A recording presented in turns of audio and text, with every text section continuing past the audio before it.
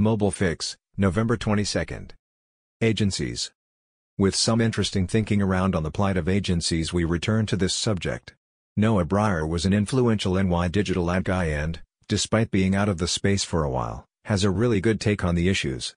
He argues that big business are now convinced on digital and therefore taking it in-house. It's a point we have made for ages: when digital becomes a core competence, you can't afford to outsource it, in every sense of the word. This is a topic I discuss in some detail with both Rory Sutherland and Tom Goodwin on our Radio Fix podcasts. The problem is that agencies have never managed to be paid for the value they create, the alchemy as Rory terms it in his excellent book. Instead, most agencies have become factories that charge for their output: TV commercials, media plans, apps, digital transformation workshops, with free post-it notes, etc. And eventually people realize that making things with artisans in London is a luxury, and find cheaper suppliers.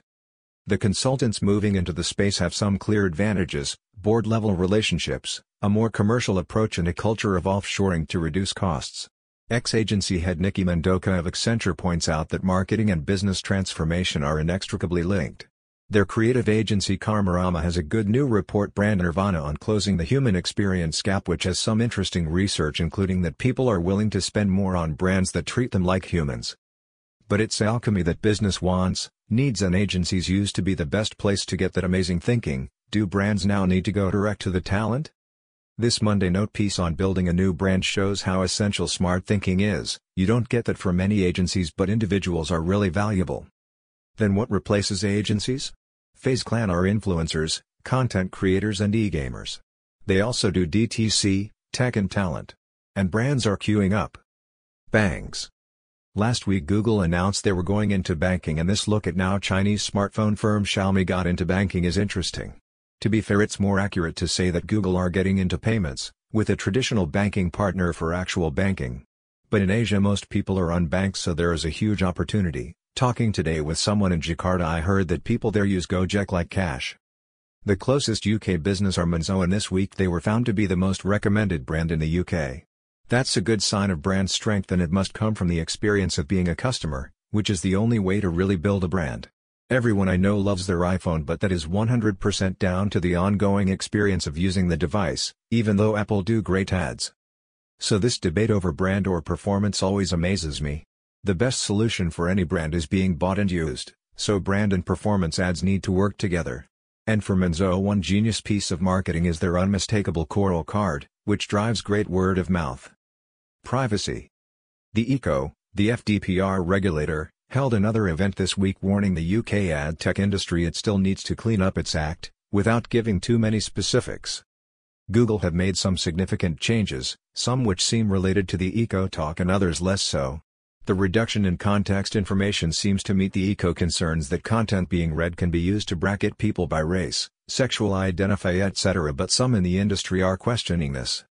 The bigger picture with Google can be found at their Chrome Developer Forum, where the theme protecting users on a thriving web shows the balancing act they face. Apple are very focused on privacy, and the fact that some of their actions on Safari degrade the web experience doesn't really matter to them. They want everyone to use apps instead of the mobile web. Google wanted to protect privacy and protect the web ecology too. This video from the forum is a good summary of the issues and the Google approach. And Google have updated their policy on political ads. We also saw they have updated their privacy policy to recognize the needs of the California privacy law, and they have mandated all their ad partners do the same. Social commerce. So much going on around social commerce and influencers. Micro-influencers have an authenticity that many of the more established ones lack, and millennials are a big opportunity. A Fix reader shared their thinking on this, and their research is really interesting. A great way of unlocking this potential is Sortu, which enables anyone to share their purchases and be paid when a friend buys. The potential for this type of money-saving making is highlighted by PayPal paying $4 billion for Honey, a U.S. platform for shopping and rewards. And the latest move by TikTok to let influencers add e-commerce links to their bio means we will see a massive shift of attention to TikTok as influencers migrate. The original frontrunner in AR and VR appears to faltering. Magic Leap has seen 2 key execs leave, and they are rumored to have used their patents as security for more funds. They have kept raising money whilst restricting news on their product to occasional leaks, but we were always told by VC etc. that the product was amazing. They also said that about the Segway. But this is a tough area, and Monday note, who know Apple better than most, go into where Apple is on VR and AR. The FT also look at Apple plans in this area. A story on Snap and their AR shows that some demos are already very involved in AR. More than 70% of Snapchat's 210 million daily active users play with or view lenses every day, and average daily active users interact with AR nearly 30 times per day. Newt. Did you know that Disney tested out streaming with an app in the UK called Disney Life? I had forgotten, but we did mention it at the time in Fix. The learnings led, eventually, to Disney Plus, and this neat piece looks at the journey, ending with this great quote from the Comcast CEO, who bought Sky. "Everybody wishes they could go back to the old days, but we don't think like that," Mr. Roberts said. "We don't want to hold on to a business model just because that's how things were done." The expansion of addressable TV in the UK is getting traction, even though some are concerned at the premium pricing. One of the key players is this space. The Trade Desk and their UK lead spoke on a panel at the Excellent Ramp-Up event this week, saying she thought it likely some of the streaming services will take ads. Her CEO agrees and makes a good case on this video for why he thinks it is inevitable that Netflix will eventually show ads.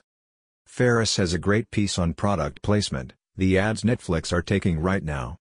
The key issue in the growth of addressable TV is measurement. Unless you are confident in the audience you are reaching, why would you pay the premium? Part of the problem is that digital measurement and metrics are seen as incompatible with trad TV metrics.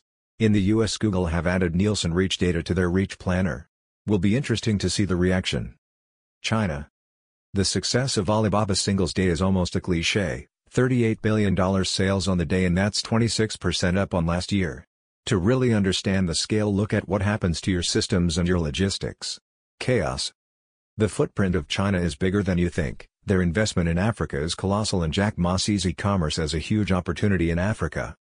ByteDance are planning a music service. They already play a huge role in music as people use songs in their videos, but now are looking at a more traditional service to rival Spotify and Apple. And their CEO is making out they are quite independent of China. Not sure this will work, and with Zuck having dinner with Trump again, along with Peter Thiel, who thinks the Chinese have infiltrated Google, the Chinese issue is not going away. This long New York Times piece looks at how the super apps have changed life in China and draws parallels with Google and Facebook efforts to import some of this approach into the West. It's a great read, but it does focus on the big city life in China, yet small villages have also been affected. Many are Taobao villages. A good economist chart on the new Chinese growth firms, Pinduoduo and Meituan. Lots of good data on WeChat here. DTC.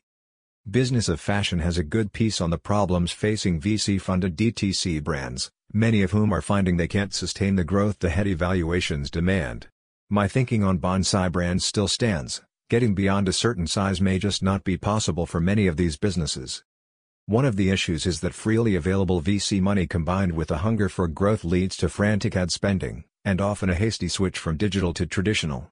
Sifted look at this and cover the smart people at Obito who have been very methodical in how they expand their marketing, helped by outstanding creative. Unfortunately, many others have wasted money on weak creative and woeful strategy. Even if the bubble does burst, the core principles of DTC are a great growth strategy and will continue to influence the rest of business. As Nike focus on their own DTC efforts, their new design studio looks really interesting.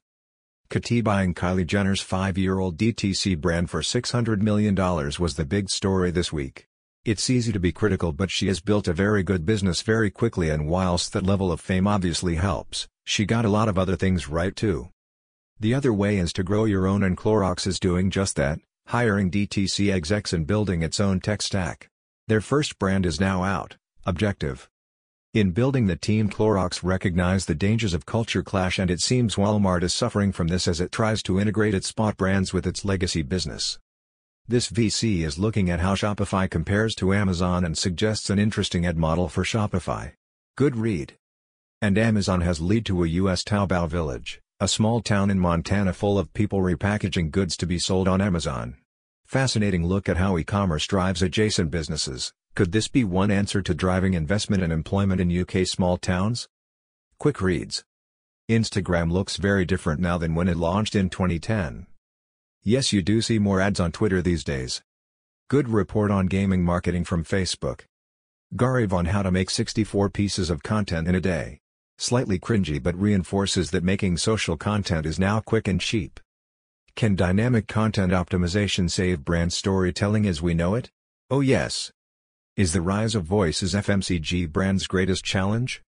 The latest Luma report is a must-read, especially the deep dive on Nuve. Foursquare partner with Amazon to power location in AWS. How a major publisher is preparing for a cookie-free world, must-read. The FT says Facebook has 400 meters fake accounts and as fast as they close them down. Airbnb exec on how to start and scale a marketplace. Nestlé wants to cut out unnecessary ad tech vendors and go direct to publishers when it can. Finally, the founder of one of the best early digital agencies, Barbarian, has a good response to the recent stories knocking digital. I know that digital ads can be hugely positive, but often they are executed badly. If you need help on the architecture of your digital advertising, I can help. Working with you and your team, we can identify the quick wins and seize the opportunity to dramatically improve what you are doing. If you need more, different builders, we can find them. And we can help you make the most of GAFA too. Let's fix things.